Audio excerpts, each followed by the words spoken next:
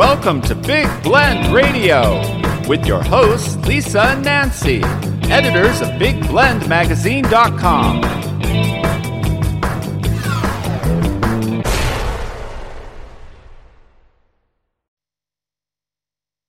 Hey everybody, welcome to Big Blend Radio's first Friday Toast to the Arts and Parks show with the National Parks Arts Foundation. As you know, every first Friday we get to interview artists that are part of the National Parks Art, always just say NPAF, it's easier, but it's National Parks Arts Foundation's unique 1 month long artist in residence programs that are in parks across America. We're talking Hawaii Volcanoes National Park, places like Chaco Canyon, Fort Union out in northern New Mexico, Dry Tortugas out on your own private island for a month, and Loggerhead Key and Dry Tortugas out in the Florida Keys. I mean, these are really unique residencies. You can learn more. Go to nationalparksartsfoundation.org. So today we have a special person back on the show. She is an amazing photographer, but she's also the founder of the National Parks Arts Foundation. And we always like to catch up with her every few months to find out what's going on, what are the residency opportunities. And, you know, now it's the end of the year, and we're going to look back at what has happened over the year, the different artists in residence, and also what's coming up in 2023 for the National Parks Arts Foundation. So welcome back, Miss Tanya Ortega. How are you? Hello, everybody. I'm great. I'm really good. How are you? Well, we're doing good. We're recording this while we're in Savannah, and this is a big art community. We're actually I think it's the Scars. I don't know. It's Star. I got to go look it up again.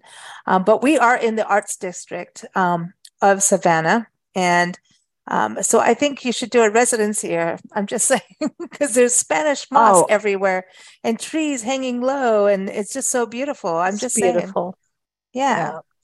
I'm just, I have heard that it is just incredible there. I mean, just beautiful. Yeah. You have not been here yet? Oh. I've never been there. Oh boy. Wonderful thing. Oh, I think you must come because it's on the list. It's like the streets are just, oak lined with, hanging in like tree tunnels, right? Which is amazing. So it's the Starland District. That's what it is. Let me just say that. Starland District. The Starland District.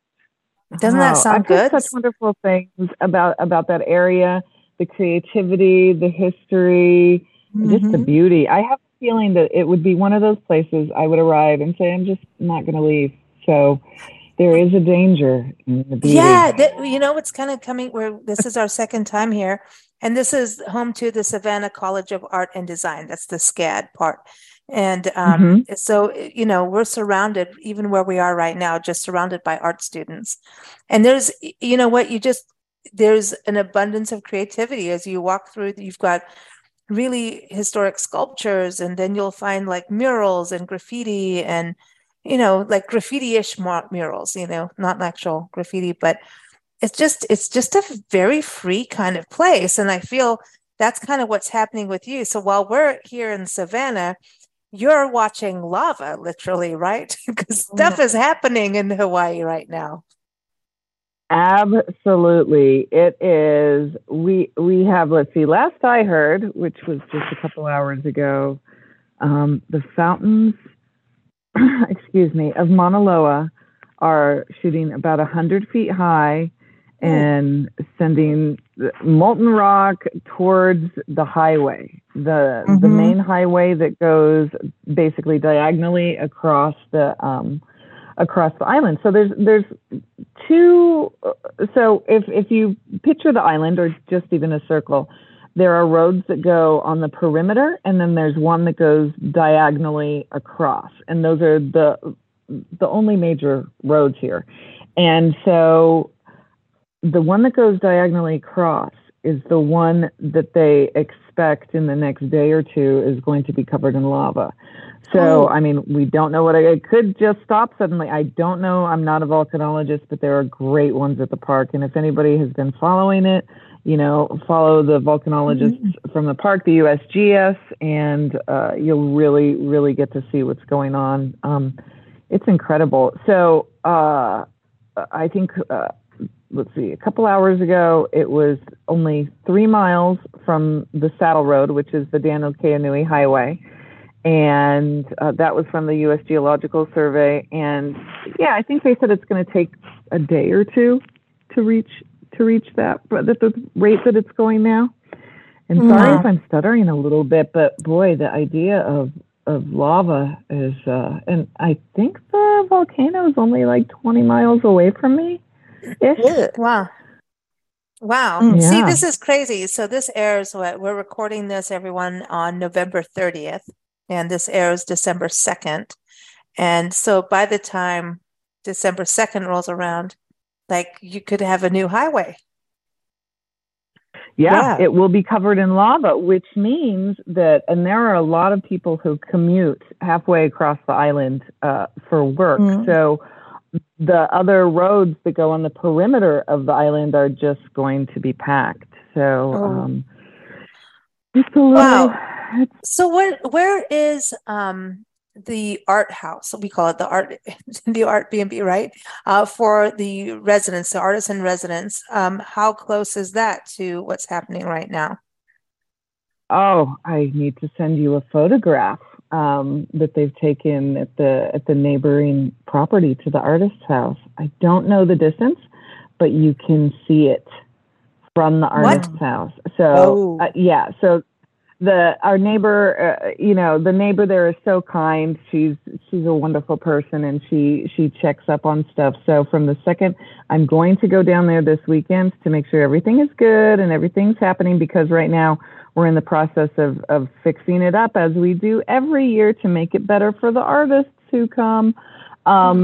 So it's I'll send you photos from the second floor when I'm there this weekend. And the neighbor said that, and she sent a photo too. You can see it. You can see it. It's beautiful but scary. Yeah, but isn't that wild? Like, isn't that the thing about fire too? Like, fire is this beautiful thing, but you want to touch it, but you shouldn't. And then I was talking to a friend who's got a child, and I'm like, it is that same thing. No matter what you do, you say, don't touch the stove, but they're going to touch it because they're going to, no matter what. That's how you learn. We all do it as kids. Like, we all like stick our finger in the place we're not supposed to. And then we may do it again. Hello. You know what I mean? They'll stop it, Nancy. But this is the thing with the lava. That's what, regrouping this year. We've done a lot of interviews with artists and residents. Like, I'm looking at like Ben Cosgrove. We've got Alice Lease and so many people, right? So, that this is a prime artist residency, like Dry Tortugas. All of them are amazing. But this is, they all talk about, especially because of the last, volcano eruption, that it's so interesting to go and see the change and the movement. How does it change in all kinds of spheres, whether it's even culturally and just the way it is for people living there. I mean, you've had Andy, doing his comic strips on that too. So it's really interesting now. I think, this residency, I know you have one open, like people can apply now, right? That's happening. Isn't that one? Yes. Now actually in Maui, the Haleakala National Park Artist in Residence program is going to be open. By the time that this airs, it's going to be open. That's on a different island. That's on Maui. So we're expected to open the applications for Hawaii Volcanoes National Parks, I think in late January, if I'm not mistaken. But at this rate, we have right now something open every month, maybe a break of a couple weeks in between. But if you're on our mailing list, which is on our website, you'll be updated. And as you know, we're not that great at, we don't, instead of investing in a lot of advertising, we try to pay artists, which is weird. And we should probably, be able to do both. But follow us on social media and sign up for our email list if you can. And we don't we try not to bombard people with a whole lot of junk mail because we don't like junk mail, but we do say, hey, this is open now, so you might want to. And it's always kind of a bummer when after something's already closed, people get a hold of us and go, hey, can't we apply late? And we've already given them to the review committee. So, but we're trying to have, and we have so many parks that are applying to have our programs in the national parks. We, we're going to be opening more very soon. So, yeah, thanks for asking. That's really exciting. I know. I mean, we love your programs, and the artists always come back. And I think the one question we always ask them is, what is so amazing, they apply and they say, this is, the vision for their project. And then, I always say, okay, so did it change when you got there? And I don't think there's not one artist that didn't have some kind of change or detour, right? Because that's how art works. And the fact that NPAF is so cool about allowing that artistic process to happen. And other things we've heard, there's just the lava has definitely been a big deal for everyone going there. It's like the change of the island and how it just keeps changing. And now it's going to happen all over again, right? But the other thing is that the program, not only is it just, the park, people are going in with such amazing angles.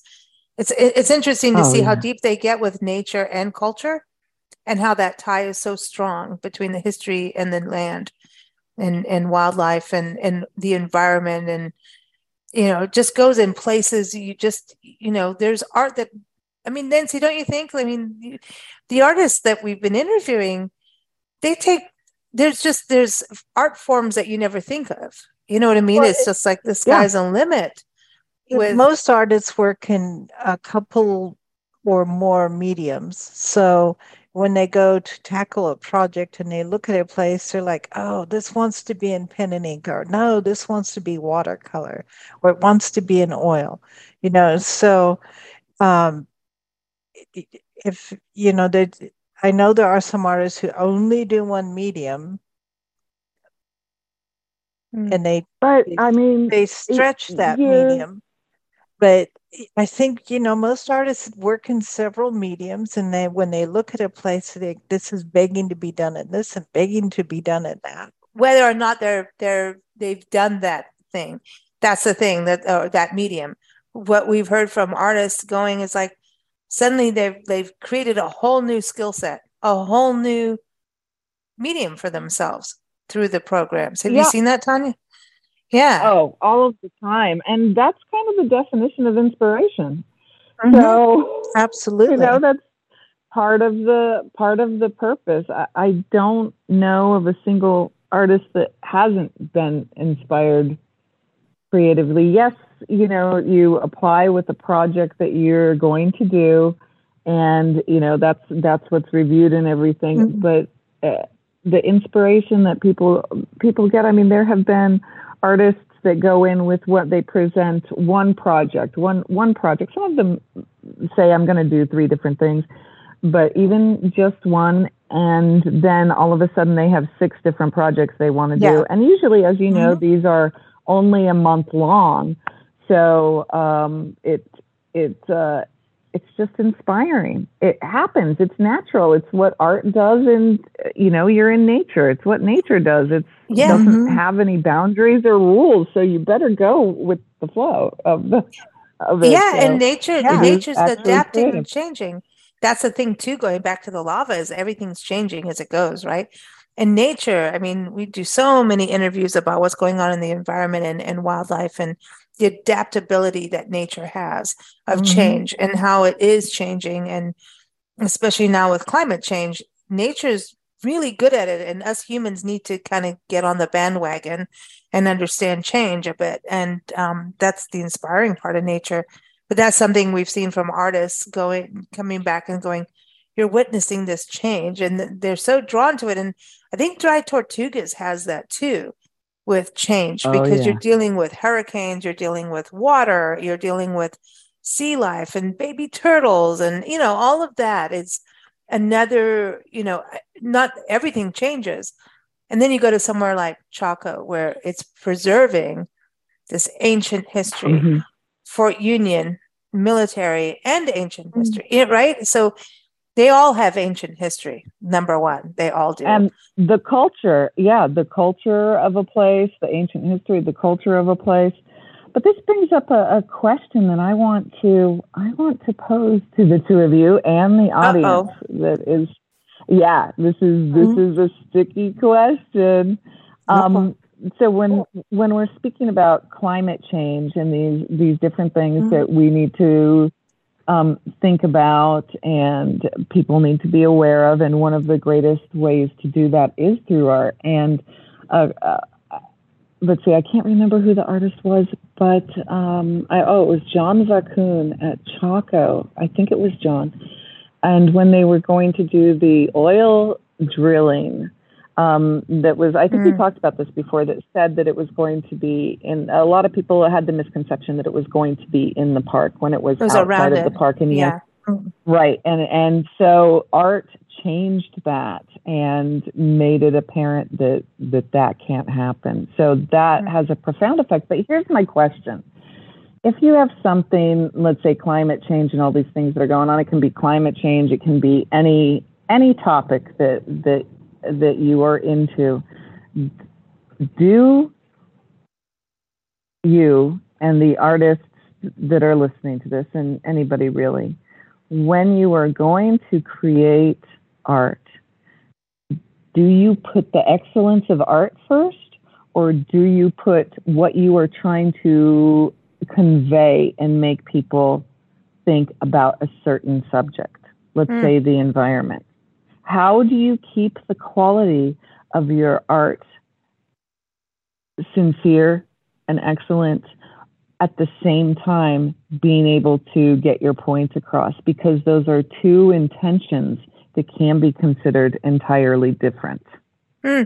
Well, that's a really good question, because I know when I'm painting, I go with my gut first. Like, what was it that drew me to do this painting in the first place? And you do that, and that comes pretty fast. Like you paint it fast. Then, you wait a couple days and you go look at it and go, oh man, I gotta tone that down over there and clean that up over there. And artists run that line of, did you over improve it and ruin it? Like, because there's the freedom part of just saying what you wanted to say.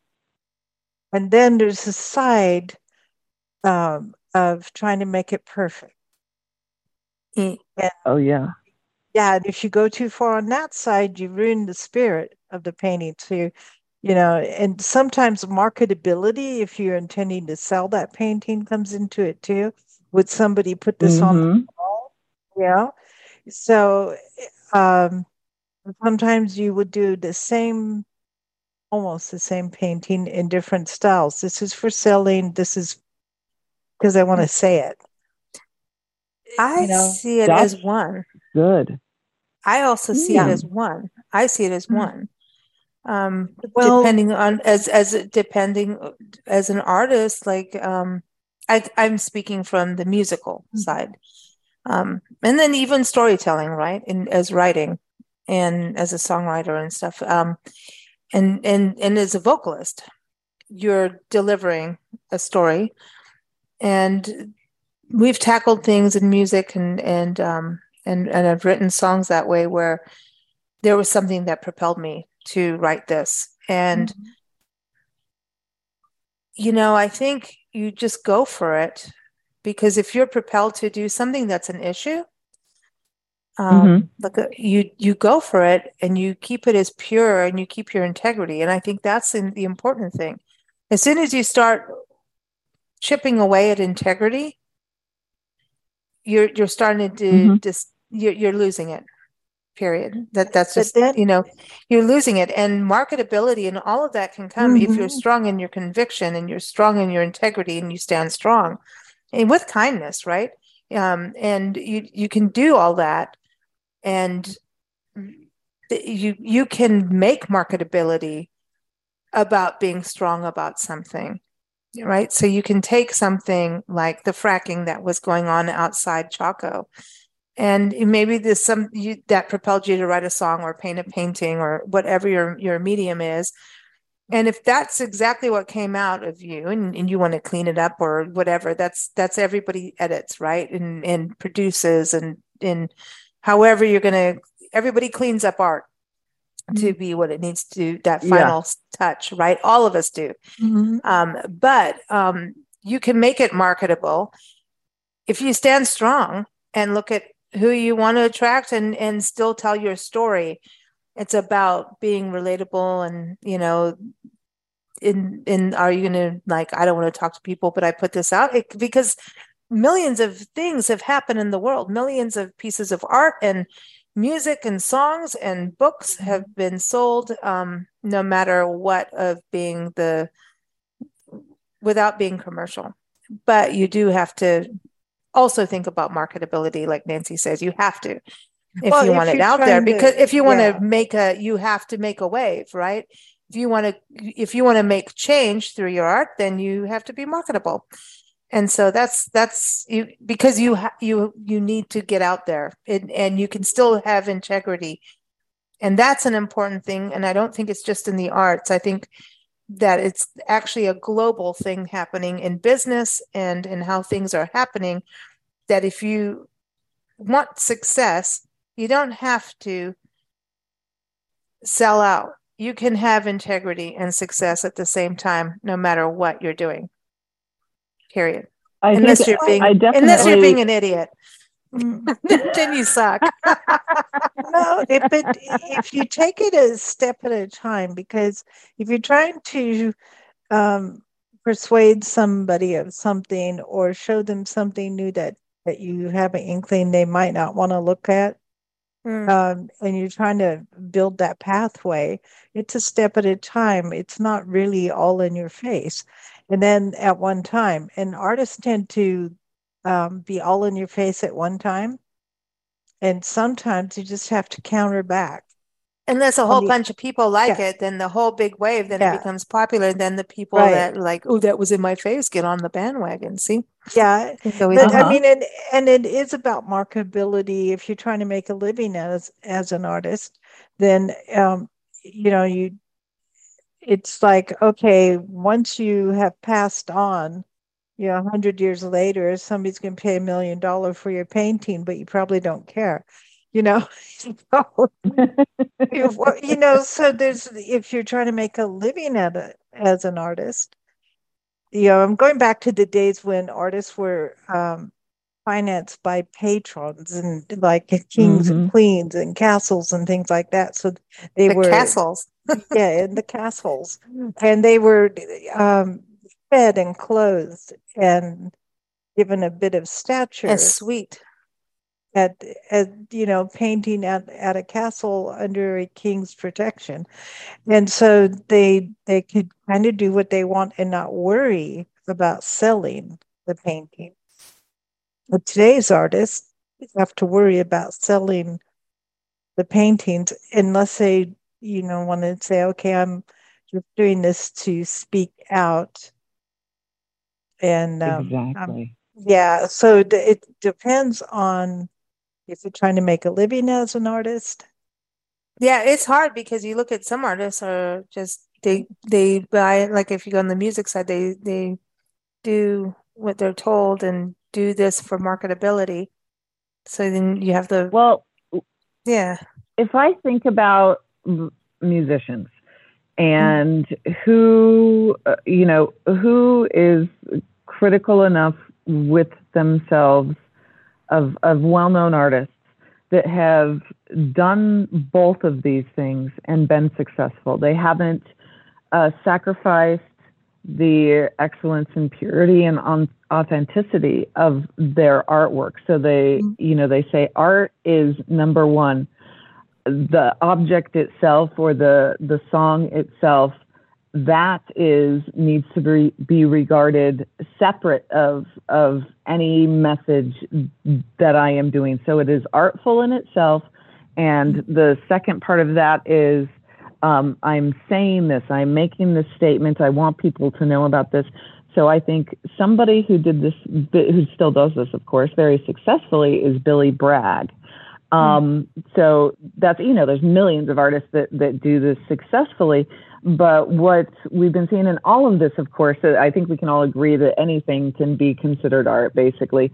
But when you get down to saying, oh, okay, is this a good piece of art in and of itself, besides which what it is conveying for this subject, climate change or something political, all this, can this be judged just as itself instead of attaching it to all of these surrounding things, is something that I think is really important for artists to be self-critical. And this is true about what you were saying also when people had patrons and they were apprentices. And by the way, there's this movie called Andrei Rublev, which you've got to see if you haven't yet. It's a Tarkovsky film.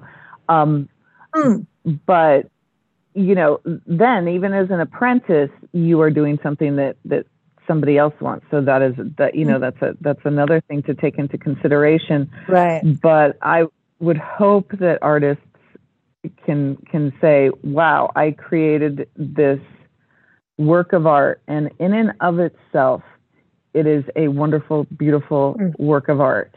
And it is also doing these other things, saying this other thing, because there are artists or, people that say, oh, I want to make a statement. And let's just say, and this isn't pointing out anybody specifically or anything, and they've never done art before, and they say, I'm going to make a sculpture with all of the trash I can pick up on this beach.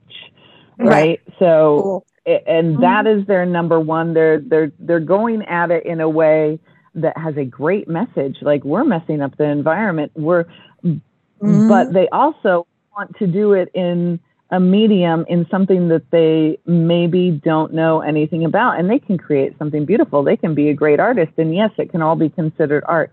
But is it good? Is it good art? Is it going to stand on its own? And a lot of people, especially now, would disagree with me and say, oh no, it's a great piece of art because I'm saying this thing that I believe in, because that's a plan, and that's a stand up for a situation. So like Bob Dylan, wrote The Hurricane, right? And so when The Hurricane came out, he wrote the song. It was a protest song, but he just wrote it, and it was just part of his thing. He didn't go out and go, hey, everybody, I wrote this song and you got to save Reuben Carter. He didn't, you know what I mean? He just wrote his songs, and he stuck to, I believe my art will do its thing as it needs to be, and let me just keep doing what I do.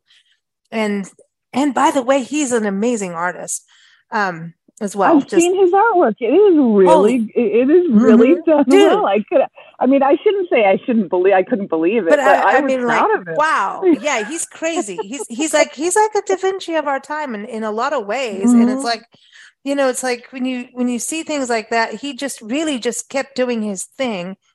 And just kept doing his thing. And he went off on detours all the time. And some didn't work for people and some did.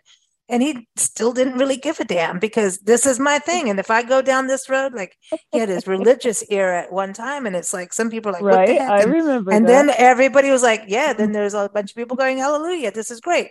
He divided his audience at one point, but he really didn't care. That was what he was doing. And he still doesn't care. I'm just doing my thing. I mean, he didn't even show up for his own prize, his Nobel Peace Prize, so it's kind of he's kind of he pokes here. Yeah. Let me poke this and see what happens. Let me go over here and poke you guys. Let's see what happens. History. That is, artists tell the truth. True artists tell the truth of history. We talk about this all the time on our art history shows, that if you really want to know what was going on, you go talk to an artist. Go to the artist. Go what was being painted, what was written, even in novels, right? Go in novels. Go listen to music. Look at the paintings. Look at the sculpt. Look what is being created at that time, because that will tell the truth. Sadly, more than what was being documented by papers that are being sold off by advertisers or even the kings and queens, right? Mm-hmm. And So you can reach more people, a wider audience. It has nothing to do with age. Great art, and I think that Bob Dylan is a prime example. Who is somebody who could have conveyed his message in a way that would not have had authenticity of an art piece in itself.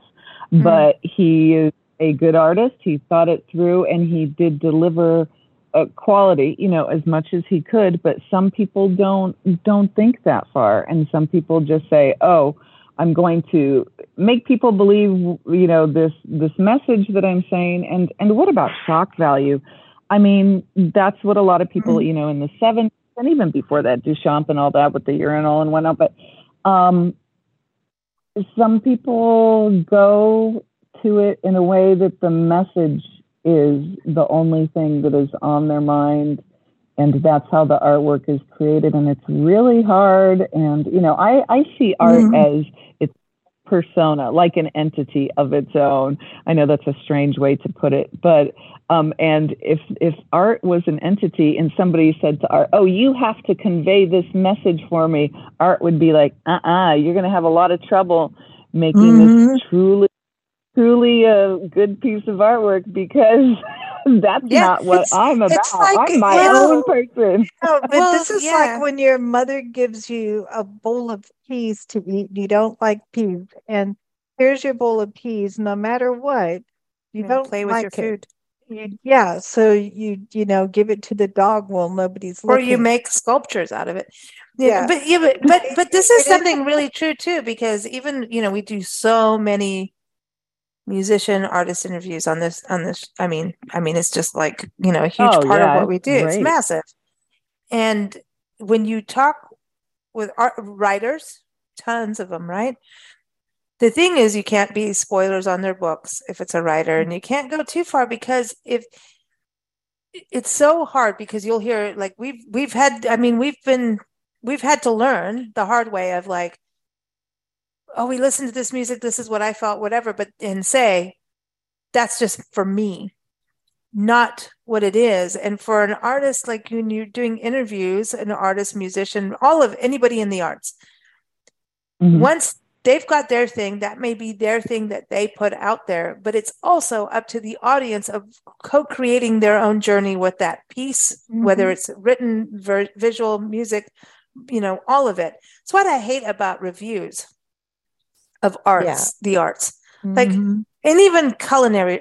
Who the hell do you think you are, walking into a restaurant and saying what you think about it? Stop it. Unless you're getting food poisoning or it's bad food.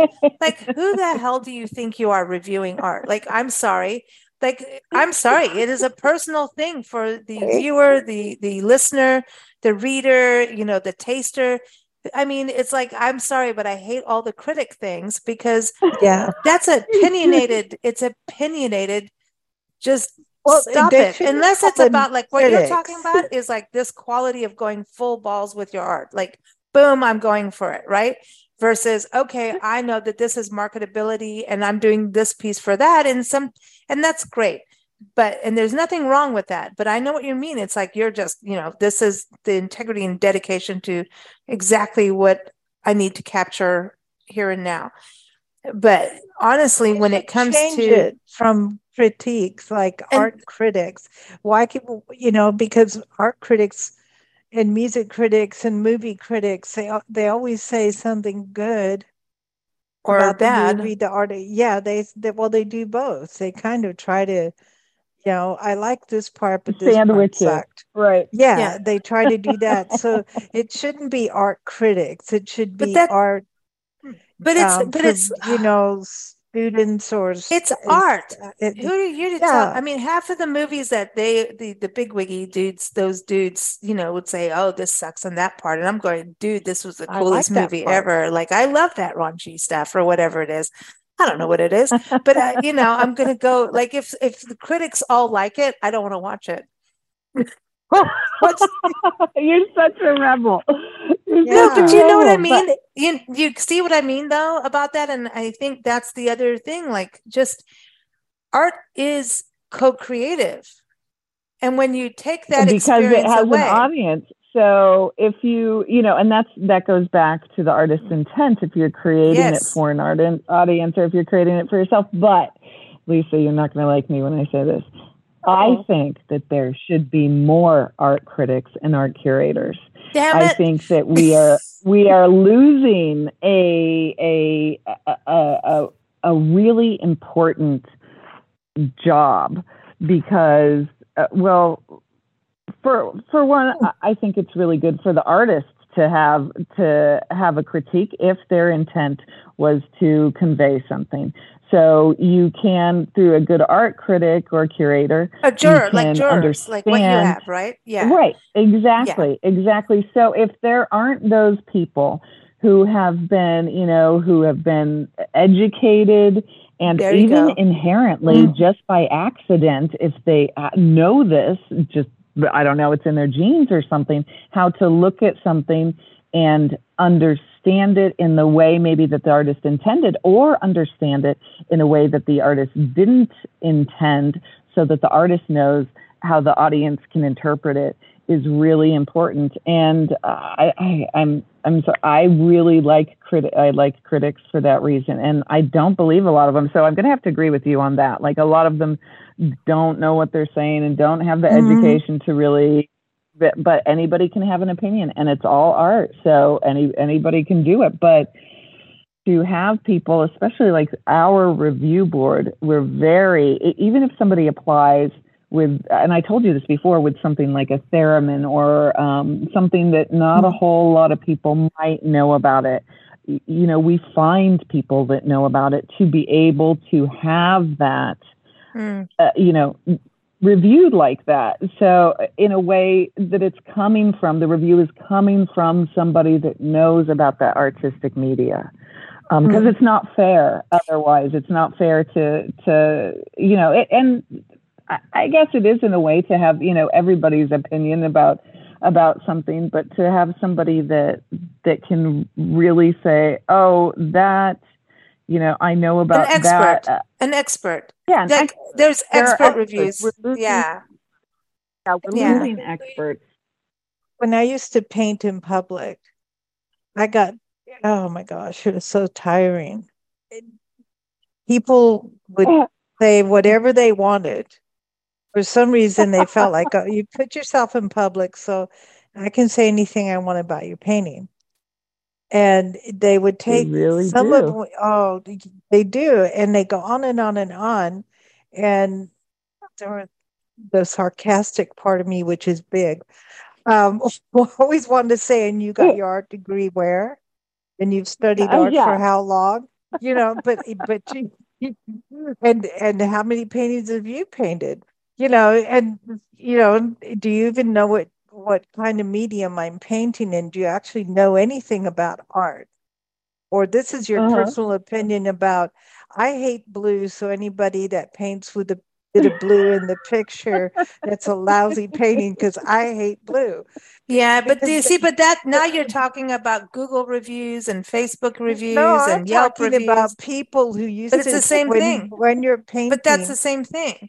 Yeah. So it's like, do you have any knowledge at all about the subject you're critiquing? And nobody's asking and nobody's asking for your opinion anyway. I just want to point that out. Well, there we go. Oh boy. I have to tell you, one of the, and I won't name the park, but one of the parks that we work with, we negotiate with the park service as to when we set up these programs, what they wanted. So we're in a conference room, and there's a lot of Park Service people, and NPAF is there, and we're setting up the program. We're creating it. So we create every program, customize it for the park, and for so we do a lot of kind of standing up for artists a little bit. I'd like to think anyway. And they said, well, what we want, and this is how it usually starts, by the way, what we want is we want an artist to come and to be in the park let's just say a painter, that was what the subject was. We want a painter in the park every day out in the park for visitors to gather around and see and enjoy. So we say, okay, so you want somebody out in nature 8 hours a day, every day. That's expensive. That's somebody's time and their specialty and what they've trained in their life, maybe, or maybe not. Maybe they're just natural at it to do. And they're like, yeah, that's exactly what we want. We want a painter. And this has happened to you, Nancy. And I remember the story about I think the tiger painting you were doing in Africa. We want them to be in the park and, donate all of this time for our visitors. And then, of course, we say, well, how are you going to contribute that makes it worth it to the artist? Because it is really good for the park and the history of arts in the parks. Yeah, that's so important. And they said, that's what we want. I said, well, do you know what that looks like for the artist? How is the artist going to get their work done with an audience around them? And they said, well, they're creating a product. So we've got the product. They've already put it in terms of product. And I said, how are they going to create? And at the time, there was a stenographer typing this all into the computer, right? The entire meeting. And so I just got up and I went over to the stenographer and I said, I'm standing behind the stenographer. I said, why are you using that typeface? Why did you choose that? And she was kind of, she's still trying to type. And I said, why are you spacing it like that? Why are you doing that? And the color, and why did you pick this computer? And I don't like how you're indenting on the left side. I think you should have indented 2 inches. And immediately the whole boardroom got it. The whole boardroom understood what it's like for an artist to be out, like you were, Nancy, to be out and have to deal with sometimes a couple hundred of people standing around them and critiquing their art. How do you get any work done? It was hard. Always. It was hard. It's really even that too one hard.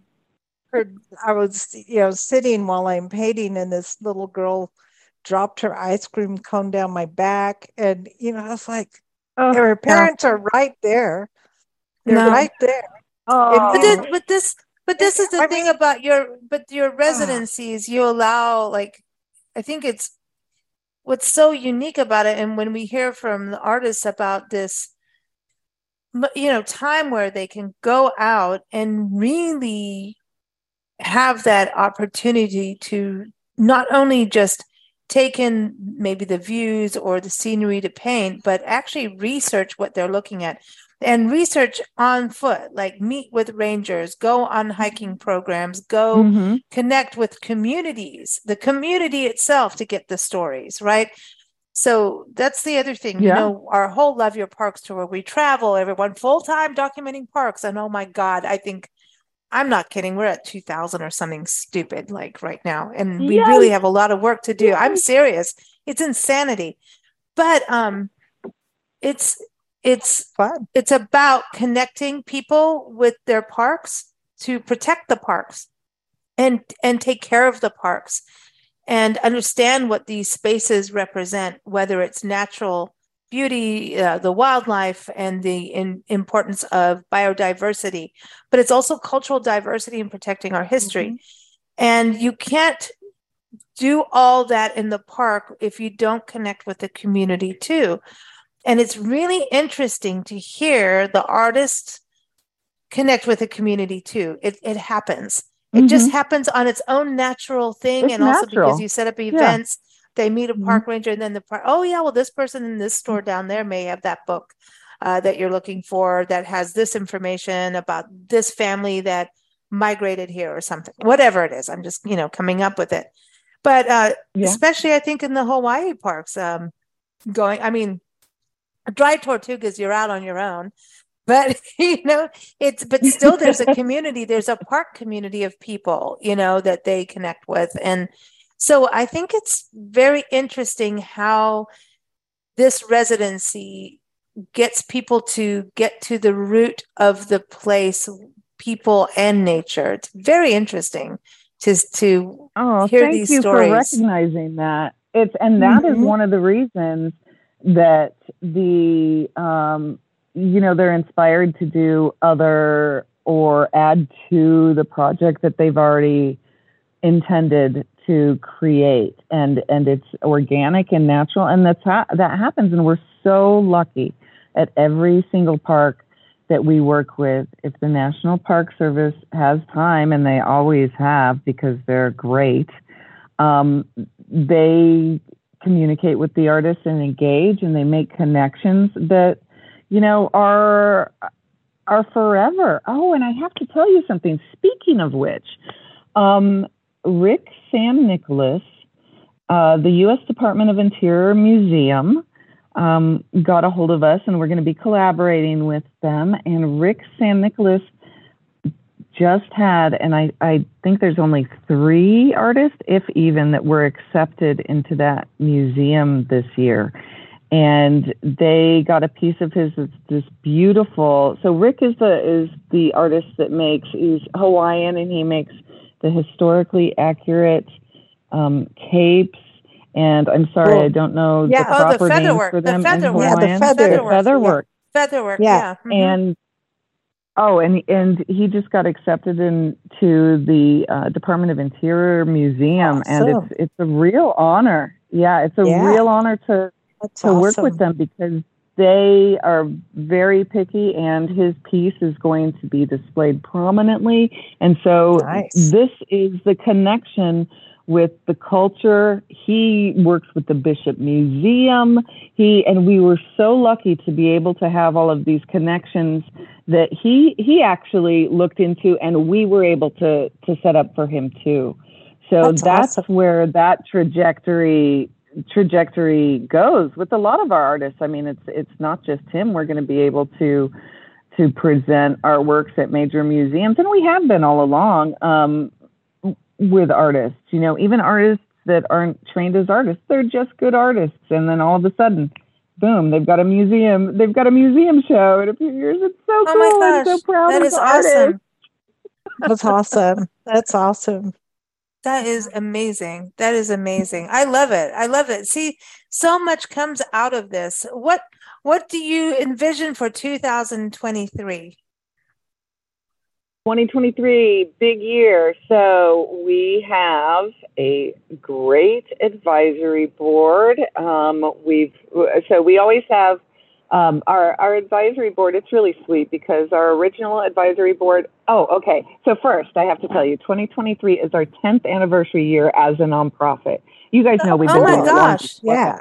But it's the 10th anniversary year as a nonprofit, and I'm really proud of the artists and the parks that we've worked with. So we just, as usual, we have more parks applying for our programs, and we're really selective because, as you know, we're not, everything after the last couple of years too, we are looking for funding to be able to, we've got a couple hundred parks, as you know, on the waiting list, and we can only select so many to have programs at, because we're still trying to do the, quality, not quantity thing. So, but we have new parks that are entering, a lot of new partnerships, new museums, just tons of stuff. And by the way, I feel really bad because we've been working so hard, we haven't had time to update our website. And when you say that you've done like 2,000 interviews or something like that, we have actually lost track of how many artists we've worked with.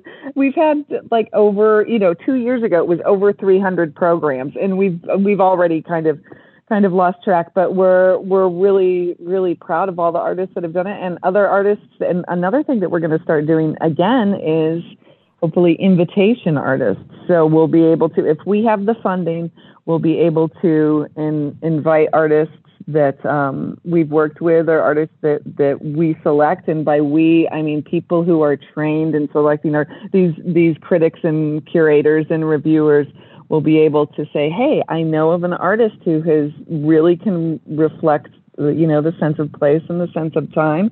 And maybe they'll want to go to this, this park, let's just say Yellowstone. And then we'll get a hold of Yellowstone and say, hey, maybe you guys would like to have an invitation artist. And here's this artist. And It seems like we act as art agents or managers, but we don't. We just make sure that what the park wants to fulfill is fulfilled, and what artists need and want is also fulfilled.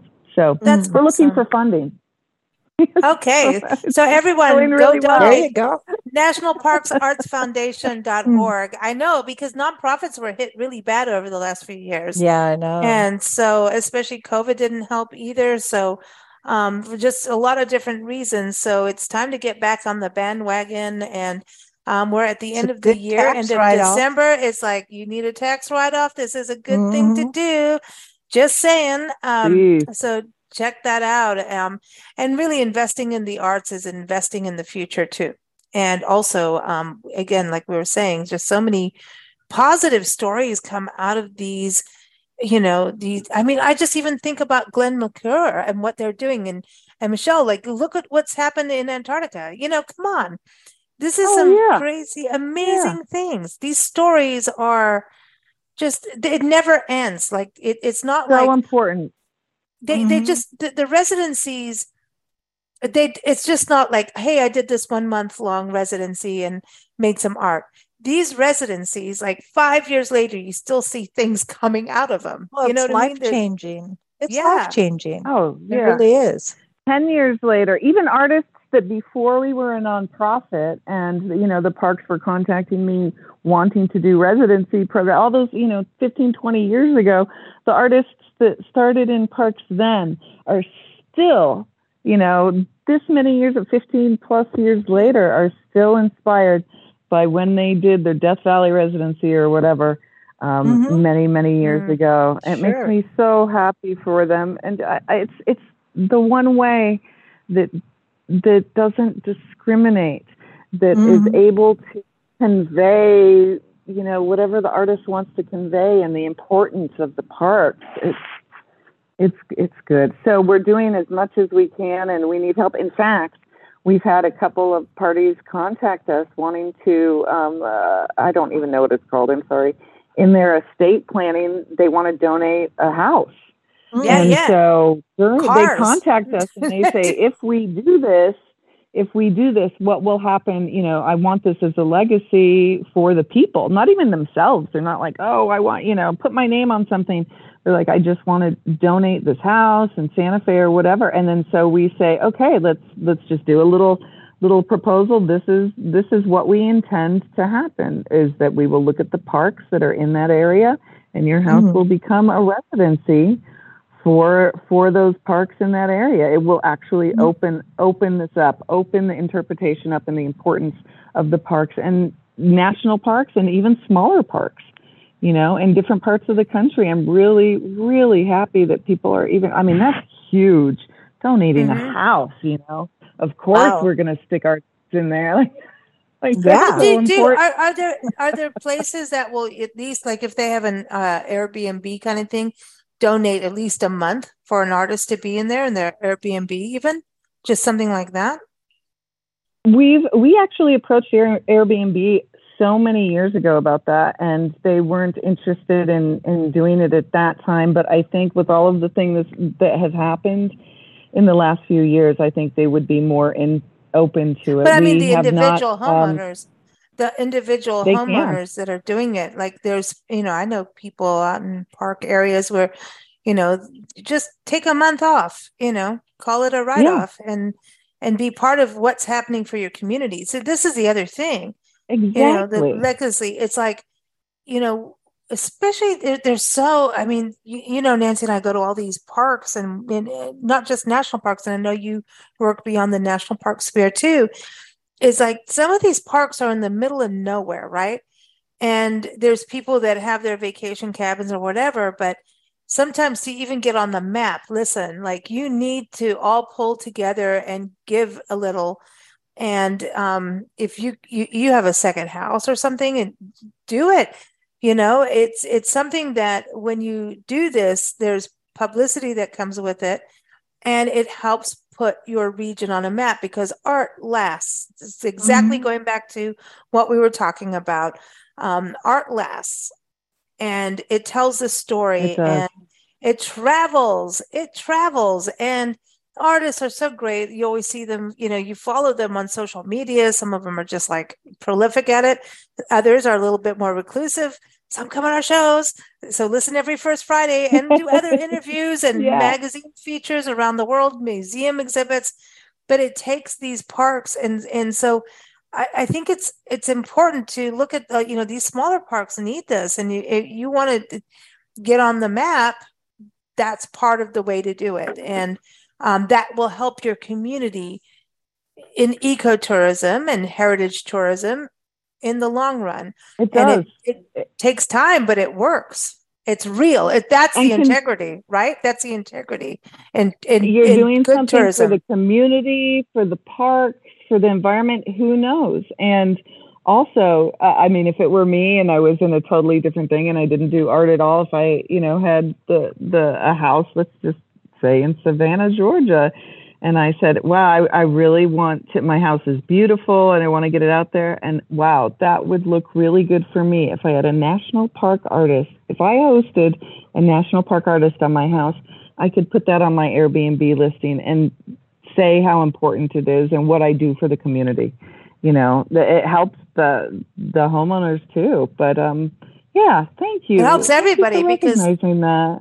It's cool tourism. It's better tourism. It's like we've got, tourism is changing so much right now, and it is going into being regenerative tourism, transformational tourism. It's ecotourism, of course, sustainability is all part of it. But it's like when you go somewhere, what are you leaving as a traveler? Well, these artists are probably the kindest people on the land in your community, in your parks, because they're really giving back. And then people that encounter this when, the artists do events, sometimes, depends on what's going on in COVID, right? Mm-hmm. But their events continue on. So there's this experiential thing and transformational thing that happens. It happens for the members of the community when they see their region, their history, their nature being represented. There's some pride in that. And I think that's also something very important. Places are going through a lot of strife, right? So there's wildfires in some of the park areas. There's hurricanes going through there. But when some artist comes in, or volcanoes, goes through and goes, hey, I want to show this. This is my interpretation. There's some pride that goes with that. And for a community to also remind them what's in their backyard, because that's something we find. Yes. People forget what's in their backyard. Oh, it's only when, family comes to town do we go here. And they forget to look at the little things. Yeah. So and that's why it's important too, that we open it up to, it's not just at any of these regions. If you're near the park, you can still apply for the program, and I remember years ago when I applied for something that was about, 60 miles away from where I was living. And I applied and they said, well, you didn't get the residency because you already lived there. Why would we give it to you? You already live close. And I had to be like, oh, well, because sometimes people don't see things that are in their backyard. They don't, it's a different way of, so I didn't get that residency, by the way, but I made a good argument and they changed their rules. So, you go, girl. Don't mess with Tanya. She's got that Taurus spirit, right? Tanya, I've got one quick question before we go, but would you consider, because part of NPS, the National Park Service, park units are actual historic trails and also scenic trails. There are waterways now that are heritage trails. Would you consider that as a residency, like say Blue Ridge Parkway, right?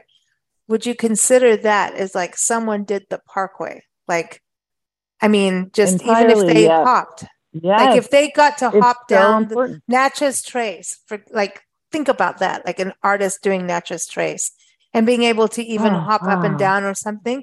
Wouldn't come on.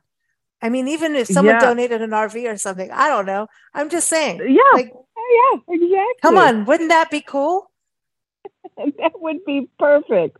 Nancy and I were just on the Blue Ridge Parkway talking about this. Like, so parts of it were closed because it's winter and maintenance.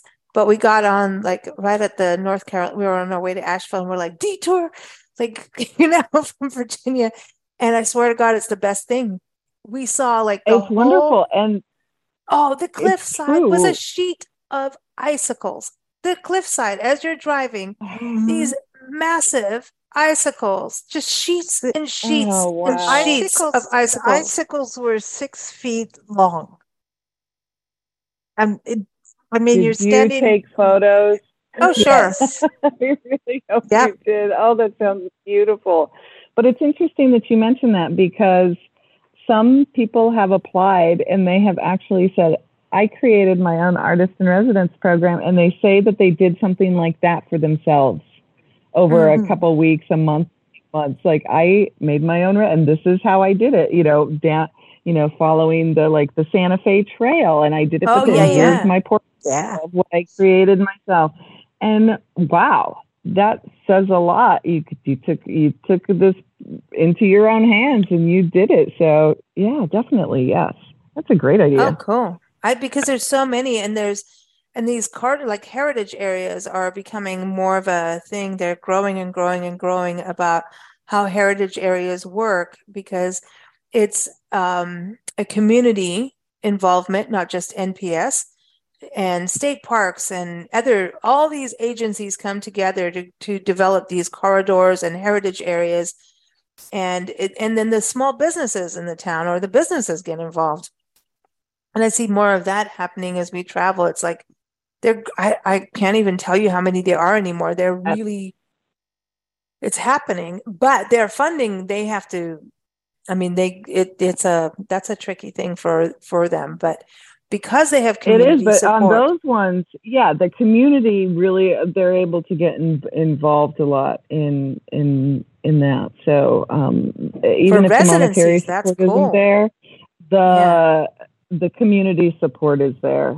So, and that's nice. But the interesting thing with a lot of those is they only pick their artists, and it would be really great if it could be open equally for everybody. So, do a balance of that somehow, so that Tanya wants she wants her jury. Because it is true. I get what you're saying. You have to have a juried art show than in just saying, this is my friend and you get to be be an exhibitor, right? So I get what you're saying.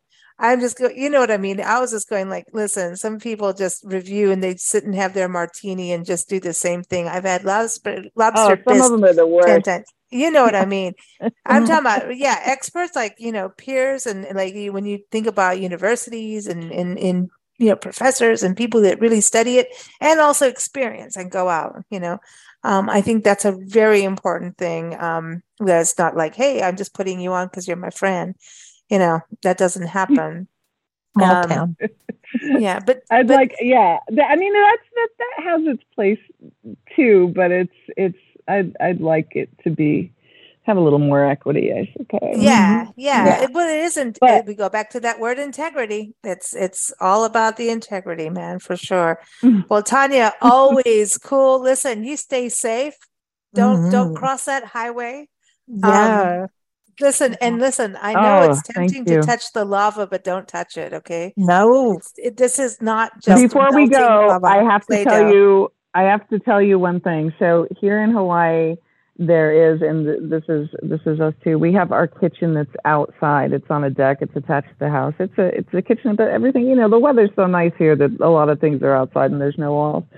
So I am just dusting because of the ash fall. Yeah, I bet. Wow. Oh my gosh. Wow. But is there, I don't know, there's an excitement when stuff like this happens. To me, I find stuff like this exciting. I don't know why. It's just a weird because you forget how big and strong nature is. Nature is so humbling, and it affects, just like what you're saying, like having ash on your kitchen. It's like, dude, like that's amazing. Like, you know what I mean? It's cool. It's a little extra seasoning. Like, well, when in Southern Arizona, like in Green Valley and Sayurita and everything, south of Tucson, like people get this ash on their backyard patios and barbecues and pool, and it's from a mine. Having it from a volcano is far cooler, dude. Like, I'm just saying, I'd rather have it. Yeah. I want it from the volcano. So there is, and this happened in the 2018 eruption more. I don't know if it's going to happen with this eruption, but check this out. You walk outside your house and there are gems falling from the sky. So there is a semi-precious stone called olivine, and I could be designating that correctly. And olivine is what the green sand beach is made of. So sometimes when volcanoes erupt here, you will actually go outside and see gems raining from the sky, green gems. That's crazy. Those are not hot. Like it's like hail. It's like gemstone hail. Like, that's cool. No, they're tiny. They're tiny. It's like, sand, almost sand size, and bigger. It can get bigger too. But I mean, can you imagine? I haven't experienced it yet, but I've seen it, and that's what green sand beach is here. So it's. I just can't. So every time you go to your kitchen, you're like, I don't want the ash. I want the gems. Yeah, I am. I want the gems. But wouldn't it be cool to put it in a painting? Like, if you get like paint with it. You know what I mean? Like, I would want to do stuff with it. Mary Babcock. Yeah, Mary, the artist in residence. We interviewed her. She has an exhibit in Hilo right now, and she has that apparently as part of her exhibit, but I haven't been able to. It just opened the other day. I haven't been able to make it down for the exhibit yet because I've been out of town, but she did incorporate that.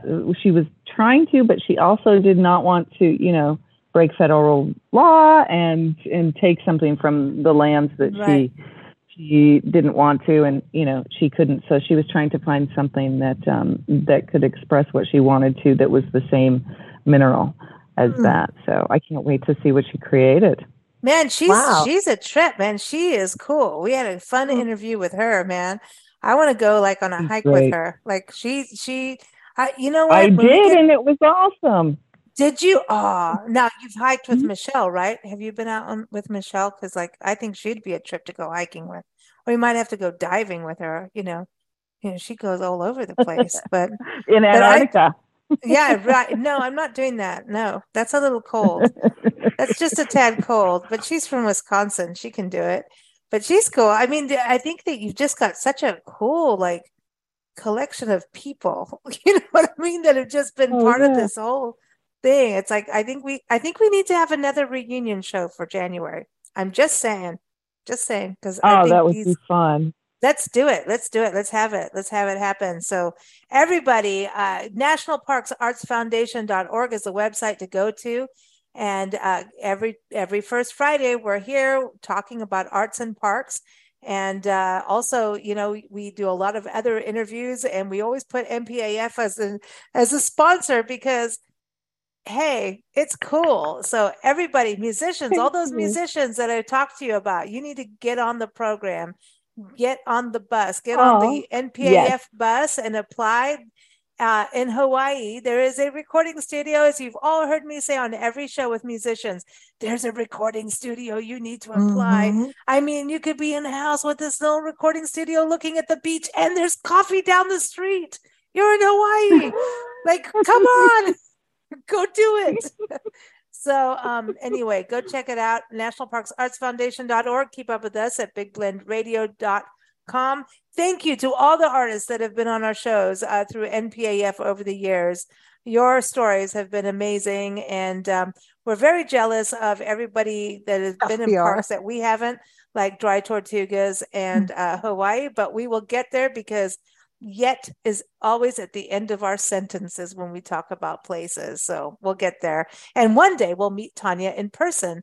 And then we may have another big bang happen if that happens.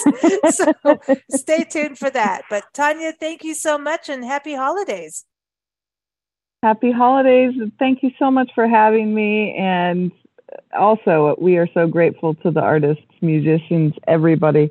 Thanks, you guys. Have a great rest of the winter, and I'll talk to you soon, I hope. Yes, absolutely. And listen, enjoy those fireworks. You got Hollywood style holiday fireworks. How about that for a mouthful? That's awesome. Take care, Tanya. Bye. Thank you. Bye-bye. Bye.